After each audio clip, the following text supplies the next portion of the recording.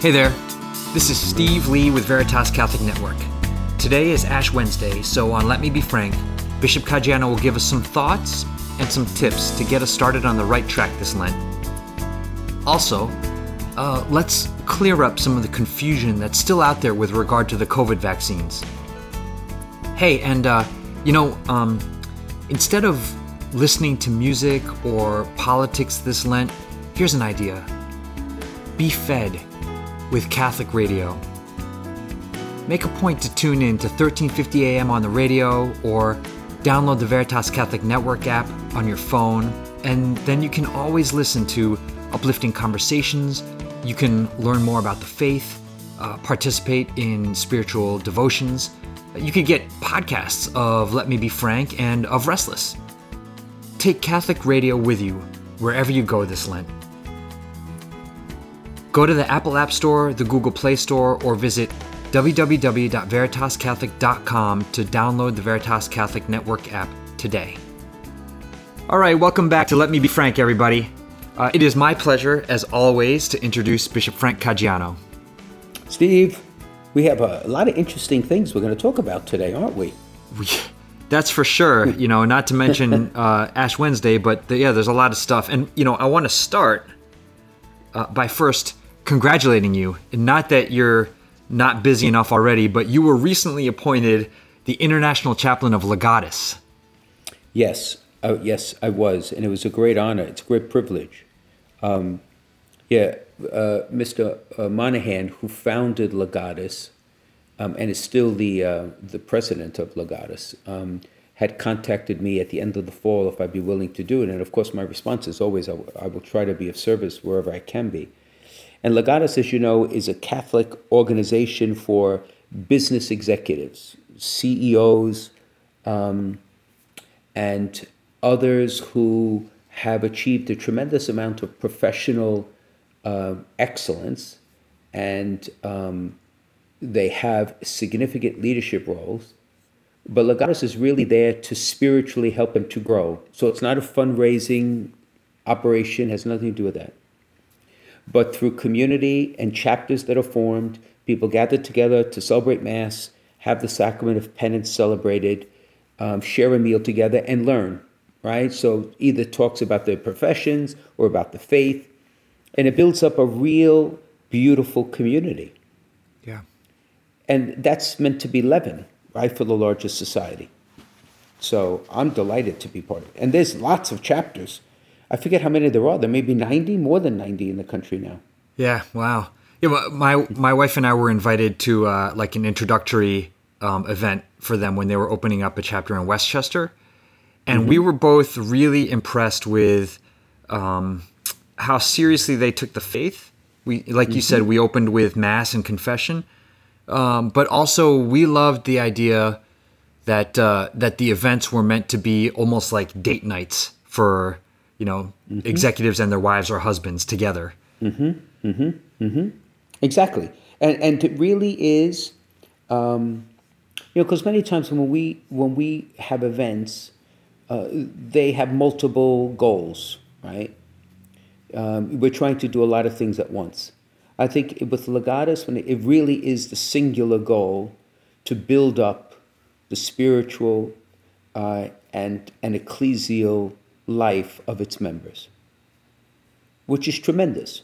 Yeah. Right? It's feeding and allowing to be fed and feeding one another. So yes. My role as the international chaplain is to be of service to the chaplains, who then are at service to the chapters. Although we have a chapter here in Fairfield County, as you know, Father Jones is the chaplain, and I'll be celebrating Mass for them next week. Because unfortunately with COVID, a lot of these chapter meetings have either gone virtual, so we're going to try gradually to create a hybrid, in person and online, to see whoever's comfortable to come in with the correct numbers. We'd be fine. Yeah, that's great. There's so many excellent lay organizations out there, so many opportunities for folks to put their faith to practice. So congratulations, Excellency. Thank you. And before we get into the topic of Lent in the second segment, right now I'd like to take some time, if you don't mind, because there's still the USCCB was pretty clear, I thought, in what they said about this, but there still seems to be so much confusion about the COVID vaccines still swirling around. And, we'll set aside the people who say the vaccines are the government's attempt to implant microchips in us or a plot by the Illuminati. But, on a serious note, there's a recently popular bishop considered to be, quote, conservative, who's really strongly denouncing the vaccines. But, I thought the bishop's statement from the USCCB was very thoughtful. So maybe, Excellency, can you just walk us through it again?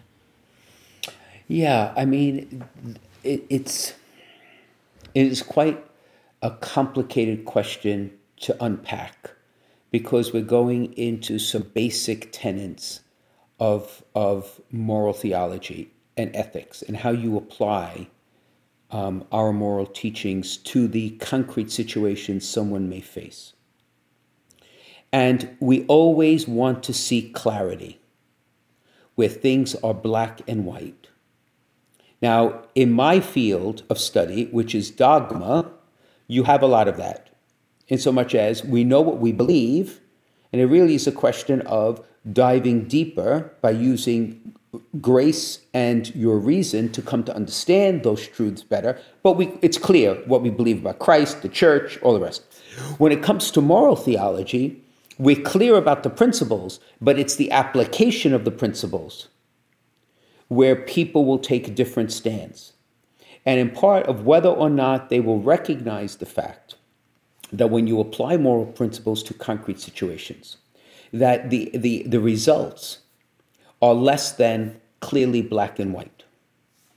All right. So there's two basic principles we have to begin with. First, as Catholics, we believe there is an objective moral order. It's not up to your opinion. And that moral order can be understood by our intellect. We can discover what that is by reason. The second thing we have to remember is there are actions that are intrinsically evil, which means they are never morally justifiable, regardless of the circumstances one finds oneself in.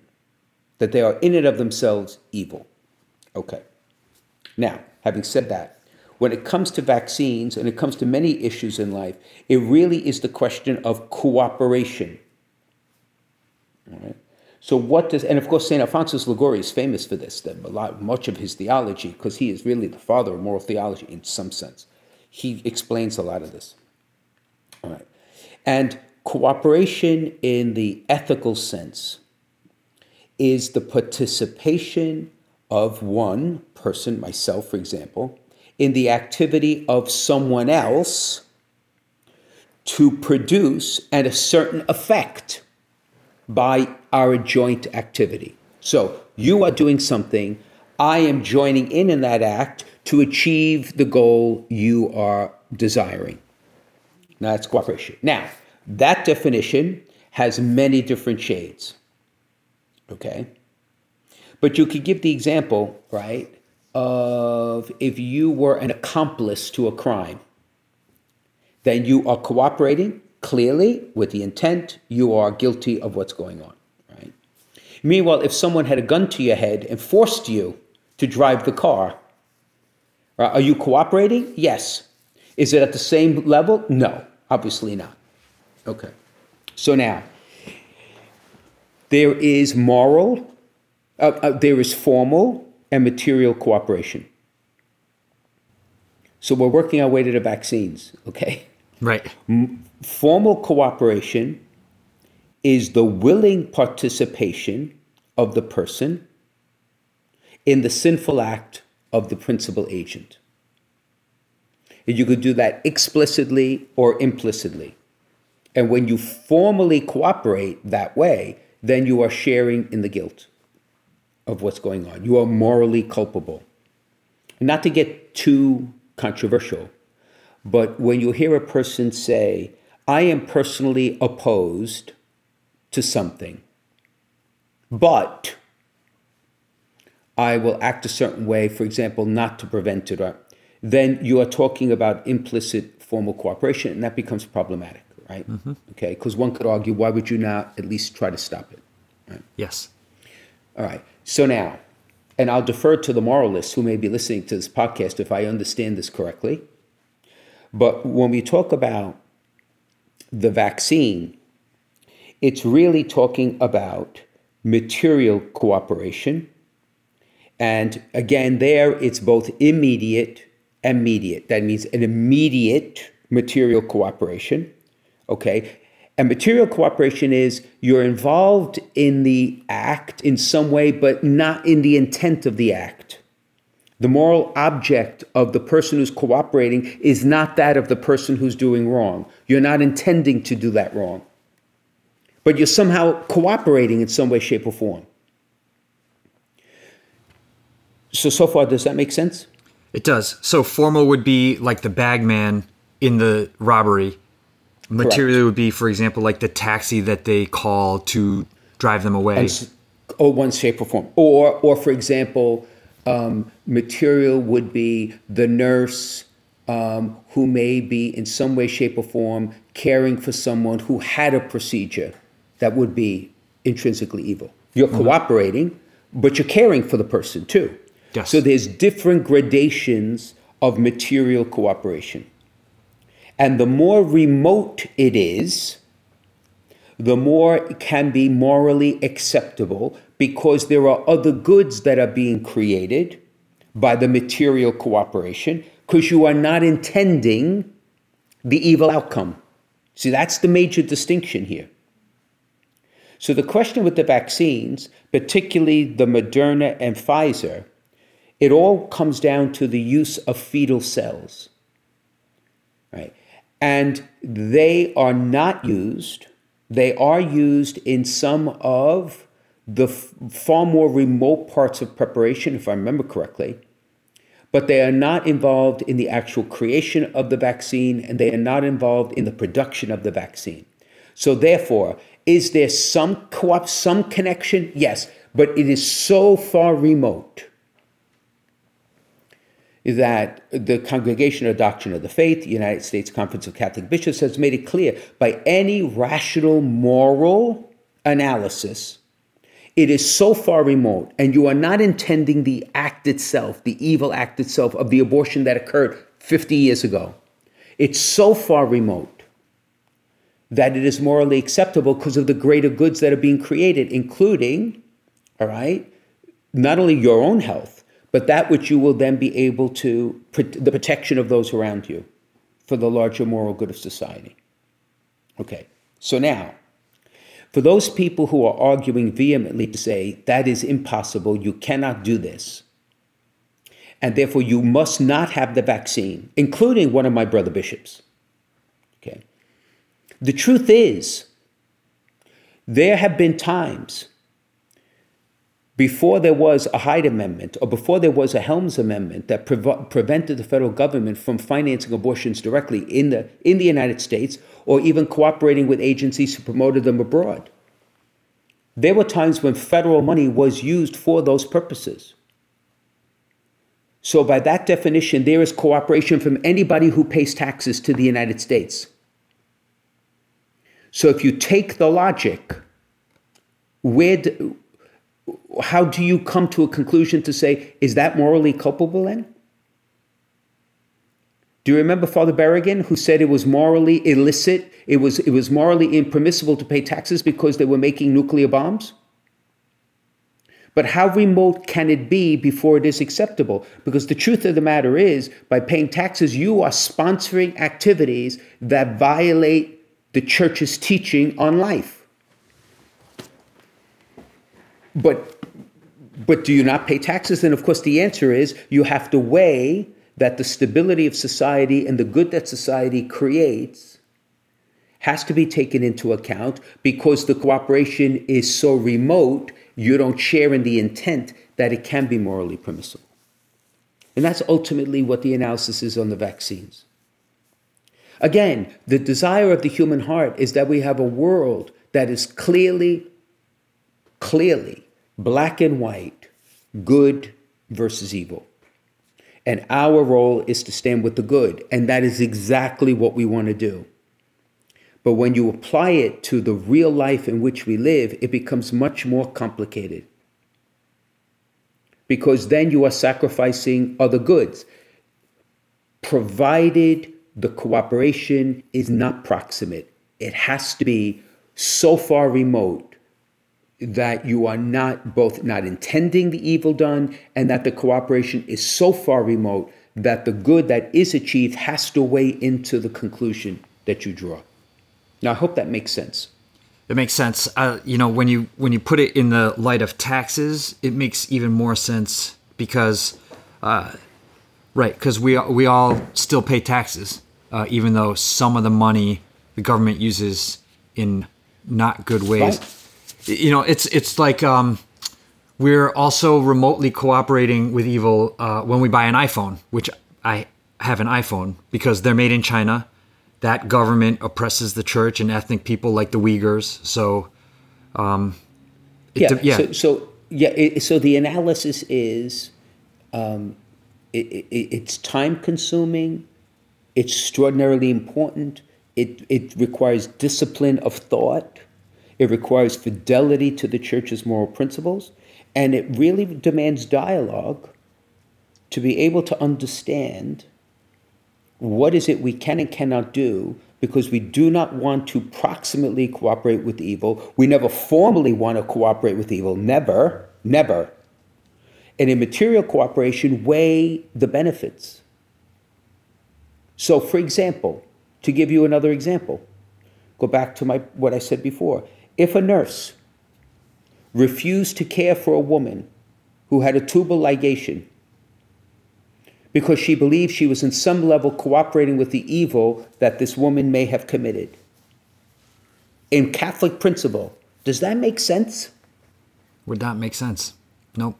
But in a world that's black and white, you would say, absolutely, you should have absolutely no sense, nothing. That makes no sense. Yeah. Yep. Because you're not involved in the procedure, you're not involved in the act, but you're caring for this person. But there is some level of cooperation, because without your help, this person could not, in fact, have completed this process. Yeah, I mean, it takes a lot of discipline to work this through. Now, having said all that, if a person in conscience feels that the remoteness is not remote enough for them, okay, in conscience, then they should not take the vaccine. They're not obligated to take the vaccine. They need not do that, because you need to be at peace with your conscience. But on the other hand, those individuals need to realize that they should not judge nor condemn those who have come to the reasoning that it is so far remote that the larger good does outweigh it, as the Congregation of the Doctrine of the Faith has said.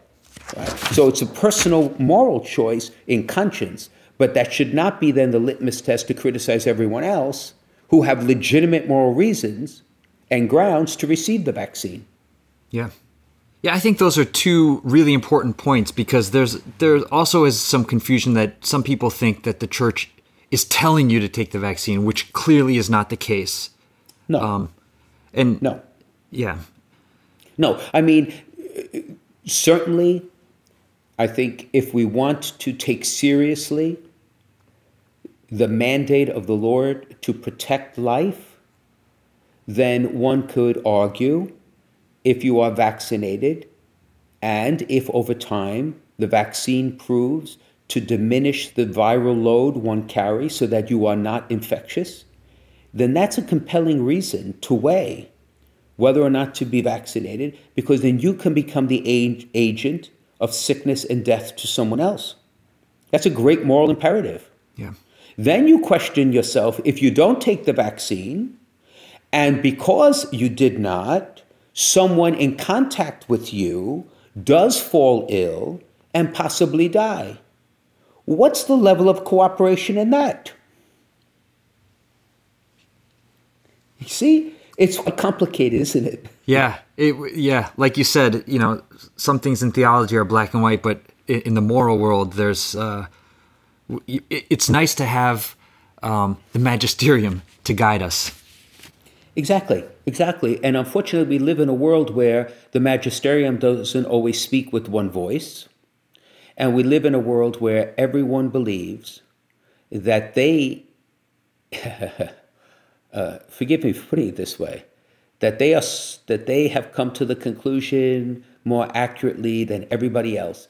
I wonder to myself, how is that different from the secular principle that my life is all about me? Mm-hmm. Mm-hmm. Is it just clothed in a different way? See, that's part of what I find quite fascinating here. And I am not judging anyone, but these are the sort of questions that the time has come for us to talk about in a very frank and honest way. Yes. Mm-hmm. Can I ask you one more thing about the vaccines? When the USCCB statement came out, mm-hmm. they made a distinction between the Pfizer and Moderna vaccines and the AstraZeneca vaccine. Does that still hold true? Yes, very much the case. Yes, very much the case. Because the AstraZeneca vaccine, for what I understand, used aborted fetal cells. In the production. Correct. Yes. Okay, so that's a different ball of wax. It really is. Now, so if there was a question between choosing the Moderna or Pfizer versus the AstraZeneca, then I think the moral imperative is to use the Pfizer and Moderna and not the AstraZeneca. Right? That's clear. Yes. The real conundrum is if there's no other vaccine available but the AstraZeneca, what's the conclusion to be drawn? Right. And again, it is a moral reasoning process. My understanding is, Congregation of the Doctrine of the Faith said that if there's no other alternative, it is still remote enough, the cooperation, to be able to use it because of the greater good that's achieved by using it. But a person in conscience, particularly here in the United States, where there may be access to multiple types of vaccines, that can be a reason to pause and say, I do want the vaccine, but I'm not going to take that one. I will wait till I can take, this other one. Right. Where the cooperation is even further remote. See, those are legitimate questions to ask, right? For a person, because again, we have to be in our conscience. We have to be at peace in our conscience that is well informed to be able to act, right, appropriately. Yeah. Yeah. So just to kind of wrap it up for folks, we may receive the Pfizer or the Moderna vaccines in good conscience. We do not have to receive a vaccine if we do not want to. And the Congregation of the Doctrine of the Faith made it clear. Even actually, Excellency, I saw that even going back to 2008, the CDF. So that's Pope Benedict XVI's CDF for anybody who... Absolutely. Of course it is. Yeah. Of course it is. Of course it is. It has nothing to do with who the Pope is. Right. Right? The truth is the truth. That's the beauty of being the faith. Catholic. Yes. Exactly. By God's grace, we won't have to be talking about this next year or even in 6 months from now. Oh, I hope so. I pray for that every day. I just wonder. And the only reason I wonder is, for something that is inanimate, which technically a virus is inanimate. Mm-hmm. It needs its host, right, to survive. Viruses will do anything that is naturally possible to stay alive, relevant. Yep. Right? So the variants are only the beginning of what I think can happen here. So we have to pray. So that's why there's an urgency in the vaccine, too. Because just to close our conversation, if it is proven that the vaccine does prevent contagion, the only way you're going to stop the variants, is to stop the contagion. Right. Otherwise, they will continue to create variants. I just read recently in one individual who had COVID in the summer, who has subsequently died. That man had 26 variants of COVID in his system. Wow. because the virus will keep mutating to make sure it can find a host. Wow. Yeah, it's scary, but that's how nature works. Yep. Yeah. All right, Excellency, let's take a break and let's switch topics and talk about Lent when we come back. Okay. You're listening to Let Me Be Frank on the Veritas Catholic Network. Catholic radio works, and now we have it here in Connecticut and New York. It's been seen around the country that there's no better tool for evangelization. Where there's Catholic radio, the folks who listen deepen their faith, families are strengthened, parishes and communities flourish. So, let people know you're listening to Veritas, tell your friends to tune in, and let's make an impact here for Jesus and His Church. This is Steve Lee for Veritas Catholic Network. Okay, welcome back to Let Me Be Frank featuring Bishop Frank Caggiano. Excellency, last week you had an excellent conversation with Paul Jarzembowski about finding hope from the ashes and Ash Wednesday. And I just wanted to see, because we gave Paul a lot of time, I wanted to see if there's anything else you wanted to add to your thoughts about Ash Wednesday. Well, I mean, like I mentioned last week, when I was young, I loved Ash Wednesday. And so when Paul had said that he was fascinated, he had, he loved coming to the day, and I remember how inviting it was as a little kid to go to church and to know that something was very different. And in those days, to see these huge numbers of people coming. And how I wore my ashes proudly. I remember I used to tell my mother, can I wash my face? Can I touch them? I remember, without doubt.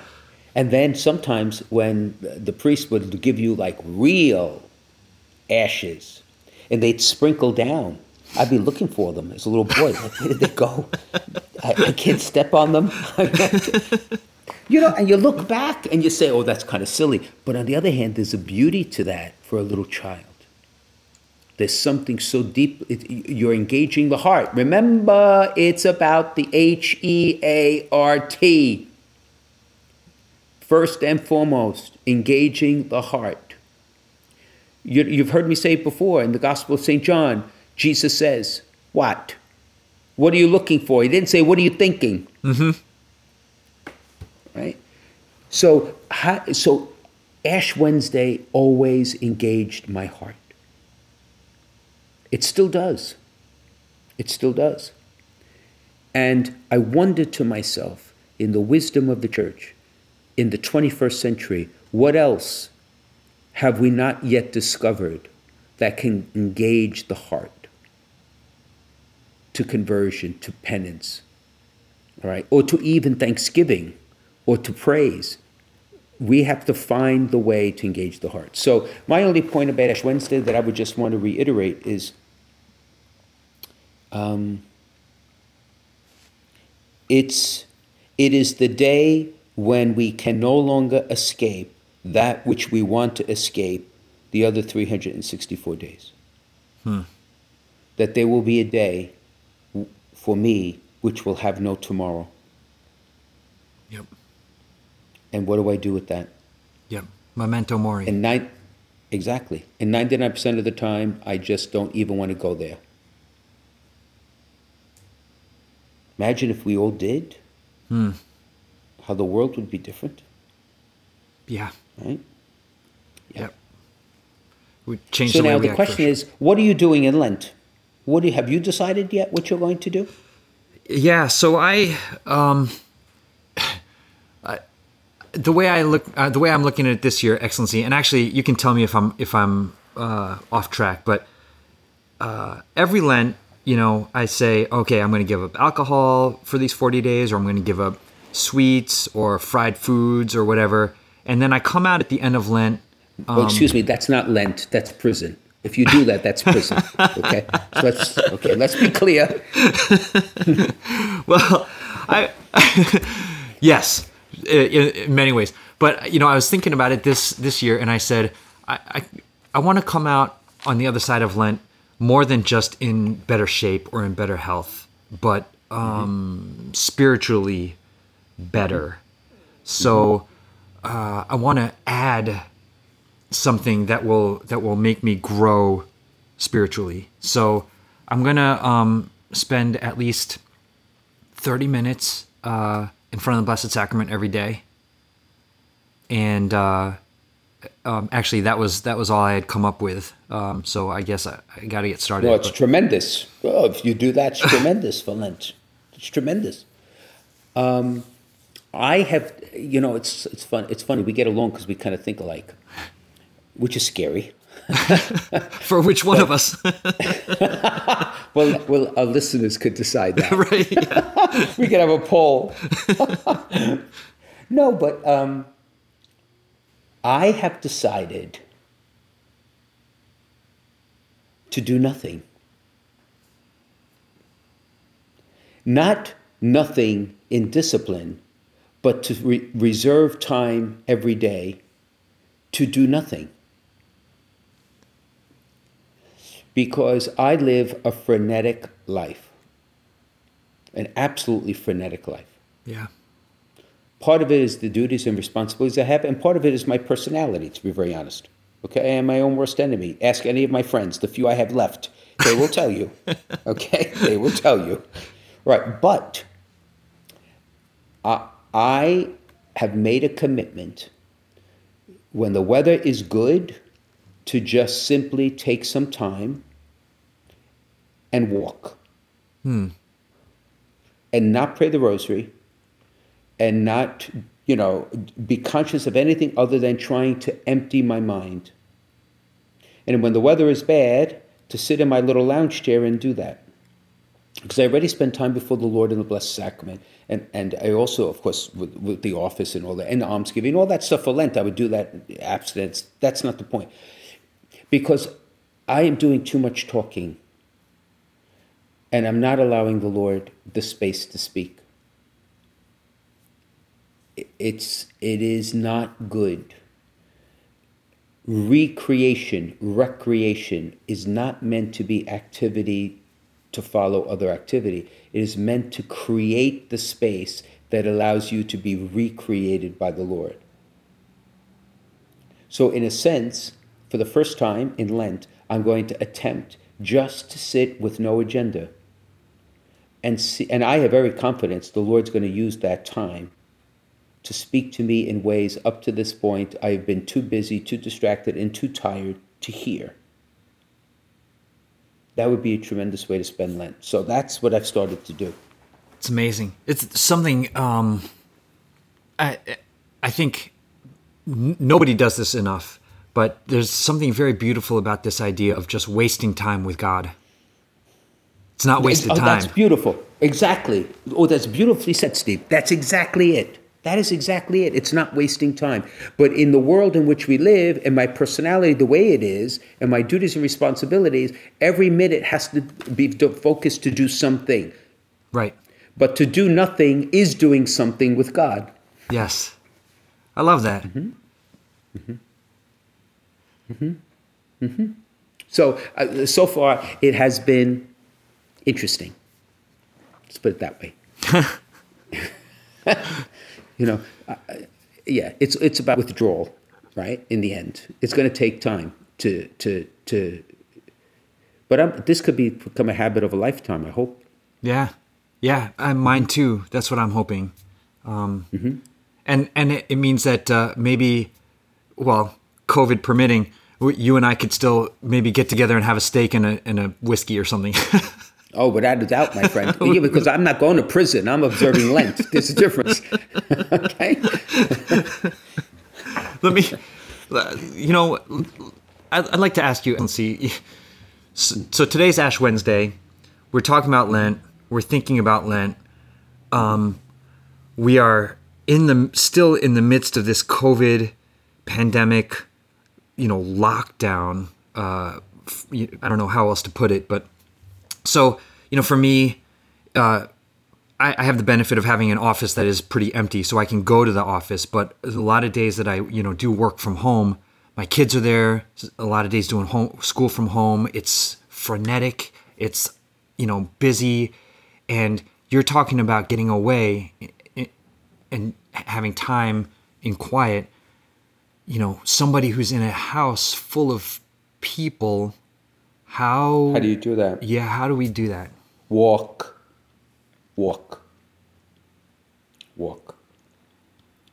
I think the discipline of taking a walk is extremely important because there's also a rhythm to it. You see, in my 2 quarantines leading up to this decision to do nothing for Jesus, it was tough going to really sit and do nothing because other things impinge. I should be doing this. I could be praying the rosary now rather than later. I could do this, that, and the other. Or your mind goes to your homily, what you're going to preach, or whatever else. So to truly empty your mind and to do nothing, stationary for me is harder than when I'm walking. And I'm not sure why. And maybe that's just me. Yeah. But in your case, my friend, with your house filled with kids and all the rest, you may want to take a different route every day, if you can, and just walk the time. Yeah. And that could be a way to do it. And then going back to what you said before, I don't have to walk and say the rosary, which a lot of times I feel like, okay, I should use this time. I just kind of be quiet, listen to the sounds out there. Right. And just watch. Right. Exactly. I gave a homily to this young people at St. Thomas Aquinas School virtually, and I talked about the reading was the Garden of Eden and the creation of Adam, and I spoke to them about the idea of being a steward, because it said to Adam was given the care of all these things, and I challenged them and myself to say, okay, one of the ways you're a good steward is when you're grateful for what you have around you. The question is, if you're always distracted and busy, you don't even see what's around you. So how many sunsets did we have an opportunity to glance at simply because we were on the merit driving in the right direction? Otherwise, who would have taken the time to even observe, or a sunrise? Yeah. Or even a beautiful snowfall, as much as it can be annoying. But when it's beautiful. Yes. It's beautiful. Right? So that emptying of oneself is precisely creating a sacred space where you will hear and learn and discern what otherwise you will miss. And at this point in my life, I think I've missed a good amount with all the busyness. So before I stand in judgment, I think it's time to get on the program. Right? There are going to be still, I think most people will still be giving something up for Lent. And so maybe you could talk about, there is great benefit to doing that. You don't have to do something extra like I've chosen to do or you've chosen to do, but yes, maybe I you think could talk about that. Tremendous. Remember, rule number 1, purity of intention. Be honest with yourself. Am I giving up candy, carbohydrates, and cake to accumulate money for the poor, or am I doing it to lose weight or lower my cholesterol? What ultimately are we doing the things we're doing it for? And I am not suggesting that you cannot have secondary benefits. So I have gained 18 pounds. Horrible. Okay? If I were to give up chocolate, which I'm not going to, but if I were, okay, it has to have the intent, a spiritual discipline and intent behind it. If it has an associated reason as well to lose weight, that's great. But you don't have to do that in Lent. You could do that anytime you want. All right? So that's part of it. Right? There has to be clarity as to why you're doing it. And my suggestion to the listeners is a challenge to myself is, don't separate yourself from things of the world necessarily, but separate yourself from the behavior of your life that you should eliminate. So the language we use. This is the time when we have fallen into habits of using either foul language or language that's inappropriate or jokes that are inappropriate or just rude and abrasive expression. Get rid of that before you get rid of the chocolate. Right? Yeah. So I think, yes, you can, without a doubt. The discipline of denying yourself has a root to it that goes to ultimately what I will be preaching on the first Sunday of Lent. Because it's the Sunday of the temptations. But everyone needs to realize that the Lord's experience of temptation and our experience of temptation are not the same. And they are not the same, not because he was less human. No, not at all. He was the perfect human, right? Perfect human nature. But because his heart was not divided, ours are. He saw no desire to do evil. He was still tempted by it because it had no hold on him, for he knew what it was because his heart was totally given to the Father. Our experience of temptation is different because our hearts and desires are disordered and they're broken and they are not totally in sync with that which we would one day hope to have in heaven. So there is, for the things that tempt us, they tempt us because they arouse in us the desires to want them. So once again, where are we? In the world of the heart. And therefore, we need, what I will suggest is, part of a good Lenten discipline is to look into the heart and ask yourself, what do you really want? What do you really want? And it can be both good and evil. It can be both morally acceptable or an act of great grace, and it could also be sinful. Right? And to the extent that we admit that, we can work on the sinfulness. Yeah.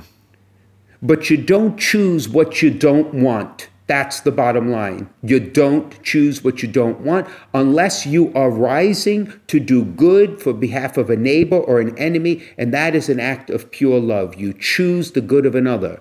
That's sublime Christian life. But ordinarily speaking, when we fall into sin because we're choosing to do the things we want, even when we sometimes won't admit that they're wrong. Yeah. Yeah. Right? So that's the mystery of temptation. The father of evil knows what you really want. And he will package it in such a way that you will choose what you want and get yourself into trouble. Yep. Yep. So what about mortification? Mortification is to mortify, right, your desires. And that's not the desire for God or the desire for grace. No, it's the desires for the things that will get us into trouble and possibly sin. Yeah. It occurs to me, you're talking about sin and temptation, that I can't remember exactly, but I don't think Jesus negotiates with the devil. He doesn't even engage him in a back and forth. He's just basically says, nope, not going to happen. And it's a good model for us because we're not God. And once we start trying to negotiate with the devil, we're going to lose that pretty much every time. Sure. Well, what was it? It was power, right? It was possessions. It's pleasure. So what would be the reason to deny yourself gratification? I like to eat. I like it. I like to drink. I like to look at things that can arouse me. I like to engage in conversation that lifts me and flatters me. You could keep going on and on and on. I like this, I like this, I like this. The bottom line is, every pornographer and everyone else has already stumbled on, that's how you hook people into this stuff, right? So the question is, what can be so compelling that I would voluntarily give up these gratifications, these desires? That is the question of who do you say that I am? Mm-hmm. Who am I to you? And that's ultimately what Lent is all about. Lent is all about getting to Calvary and looking at the bruised and broken and crucified body of Christ on the cross and answer that question, who are you to me? Because if it is, you are my Lord and my God, you are my Savior, you are my gentle shepherd, then you know what? My gratification is not that important. My desires are not that important anymore. That's when the grip of sin, right, begins to loosen in Lent, and going into Easter begins to have perhaps a new life being born. Yeah. So that would be that would also be a reason why, even with young children, just the idea of giving up candy or something would still work, because you're setting them on that path towards maybe not understanding it, but practicing that. Right. And therefore, since this is really a question of the desires of the heart, do you see how insidious and evil it is when we expose young children to sexual content and begin to instill in them this desire for gratification when they don't even know what it is they're getting involved with? Yeah. Right? And it's all over. It's demonic. And that becomes right? And it becomes or any other things for that matter. Or you live in a world where you're never good enough. We've talked about this before. And therefore, you seek the gratification of being good enough, handsome enough, and beautiful enough. And you can never achieve it because there's no absolute standard you're ever going to reach. Okay? So their hearts are being enslaved. Their desires are becoming disordered. And how do you preach the good news there? You need a liberator. See, that's what Lent is all about, because there's not a person listening to this podcast who, in some, myself included, who has not one time or another become enslaved.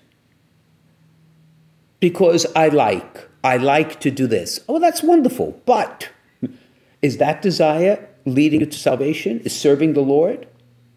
Can you bring that desire to the foot of the cross and still look at him into his eyes? Because if you can't, you got a problem. Yeah. Yep. Right?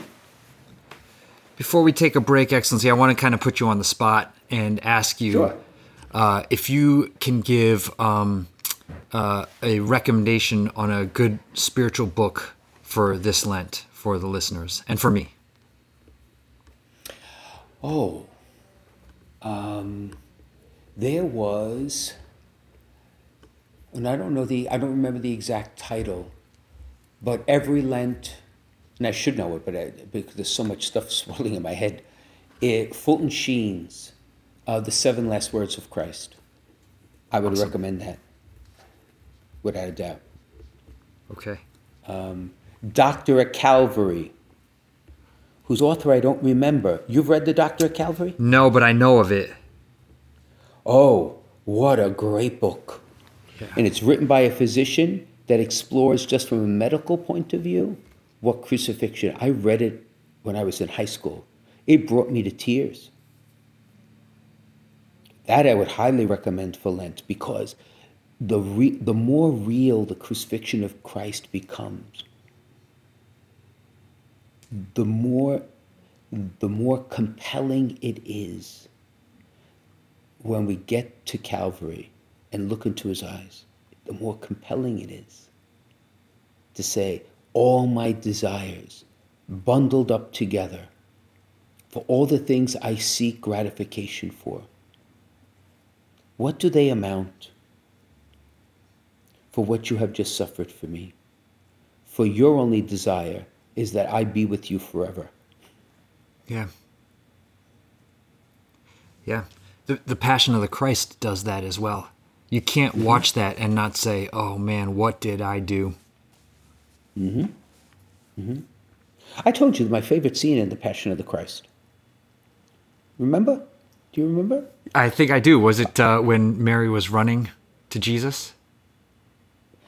Yes. And that one, yes. And there's another. Okay. When Christ had been scourged and was below in the chamber. Yes. Mm-hmm. And Our Lady sensed his presence and put her face to the pavement. Yes.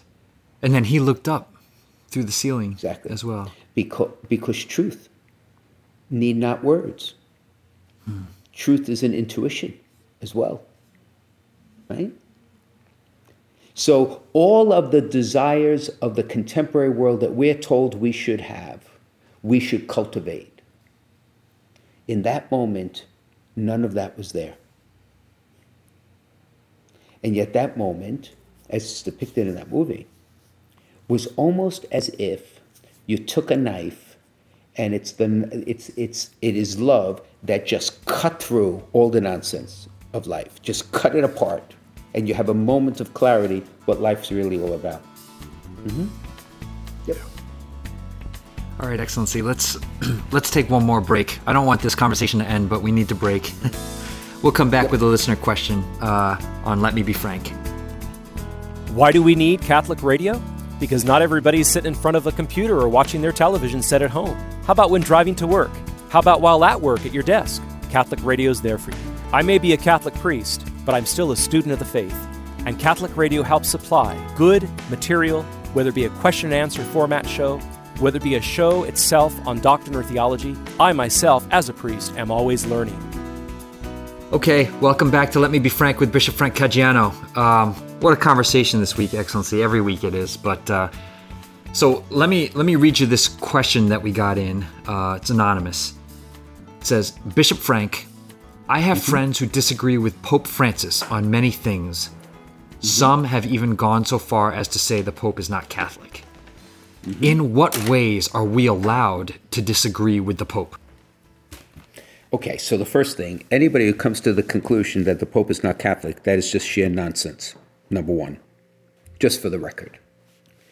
Having said that, there is a difference between dissent and disagree, and there's a difference between when the Pope speaks in magisterial authority and when the Pope, for example, offers an opinion on something which is not necessarily part of the deposit of faith.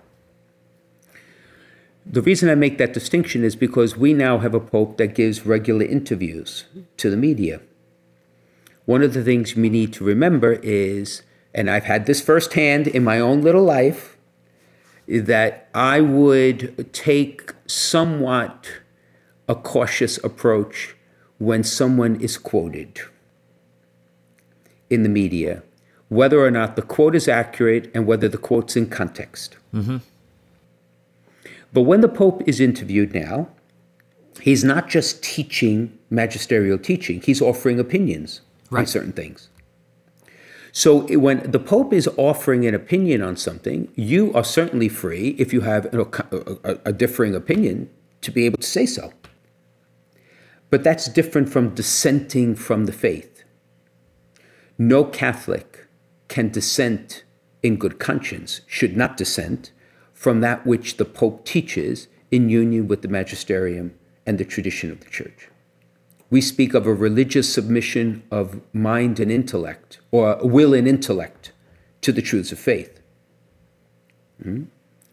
So I'm not exactly sure what the context of the question is, but to answer it in the generic, when the Holy Father teaches in his capacity as the successor of Peter and the head of the College of Bishops, when he speaks in the name of the magisterium of which he is its head, then Catholics cannot dissent from that and remain in good standing. Right? It just is, the truth is not open for negotiation. That's what it is, the bottom line. All right.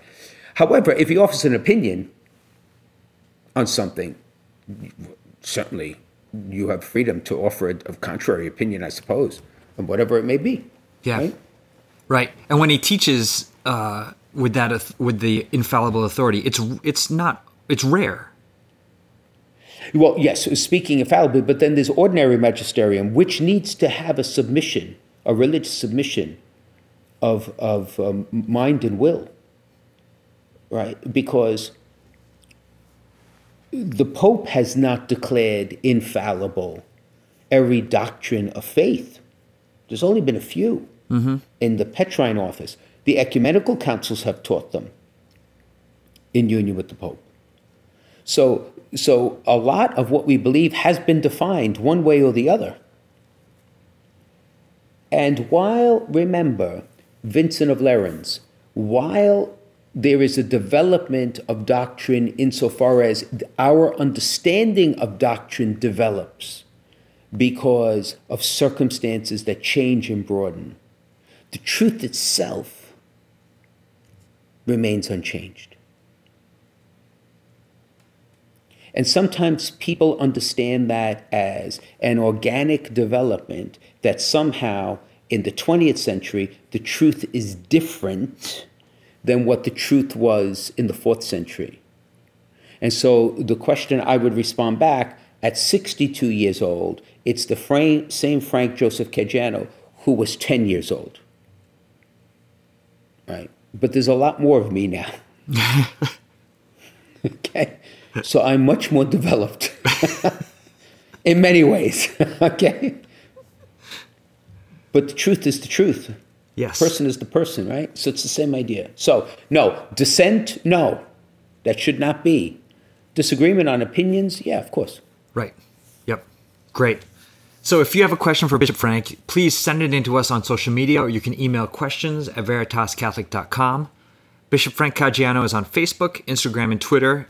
So is Veritas Catholic Network. Excellency, on this Ash Wednesday, would you please give us your blessing? Let us pray. Heavenly Father, you have called us into life from dust, and one day unto dust we shall return. May this time of Lent be a time of conversion and repentance and of renewal in our lives, in the lives of all your people. May the specter of our death not be a cause of discouragement, but a cause of encouragement, for it will be the threshold for those who are faithful to the glory of an eternal life. So send your Spirit upon us to bless us and walk with us in this journey of Lent. For we make our prayer through Christ our Lord. Amen. Amen. In the name of the Father, of the Son, and of the Holy Spirit, amen. Okay, Steve, I'll see you next week. Thanks, Excellency. Okay.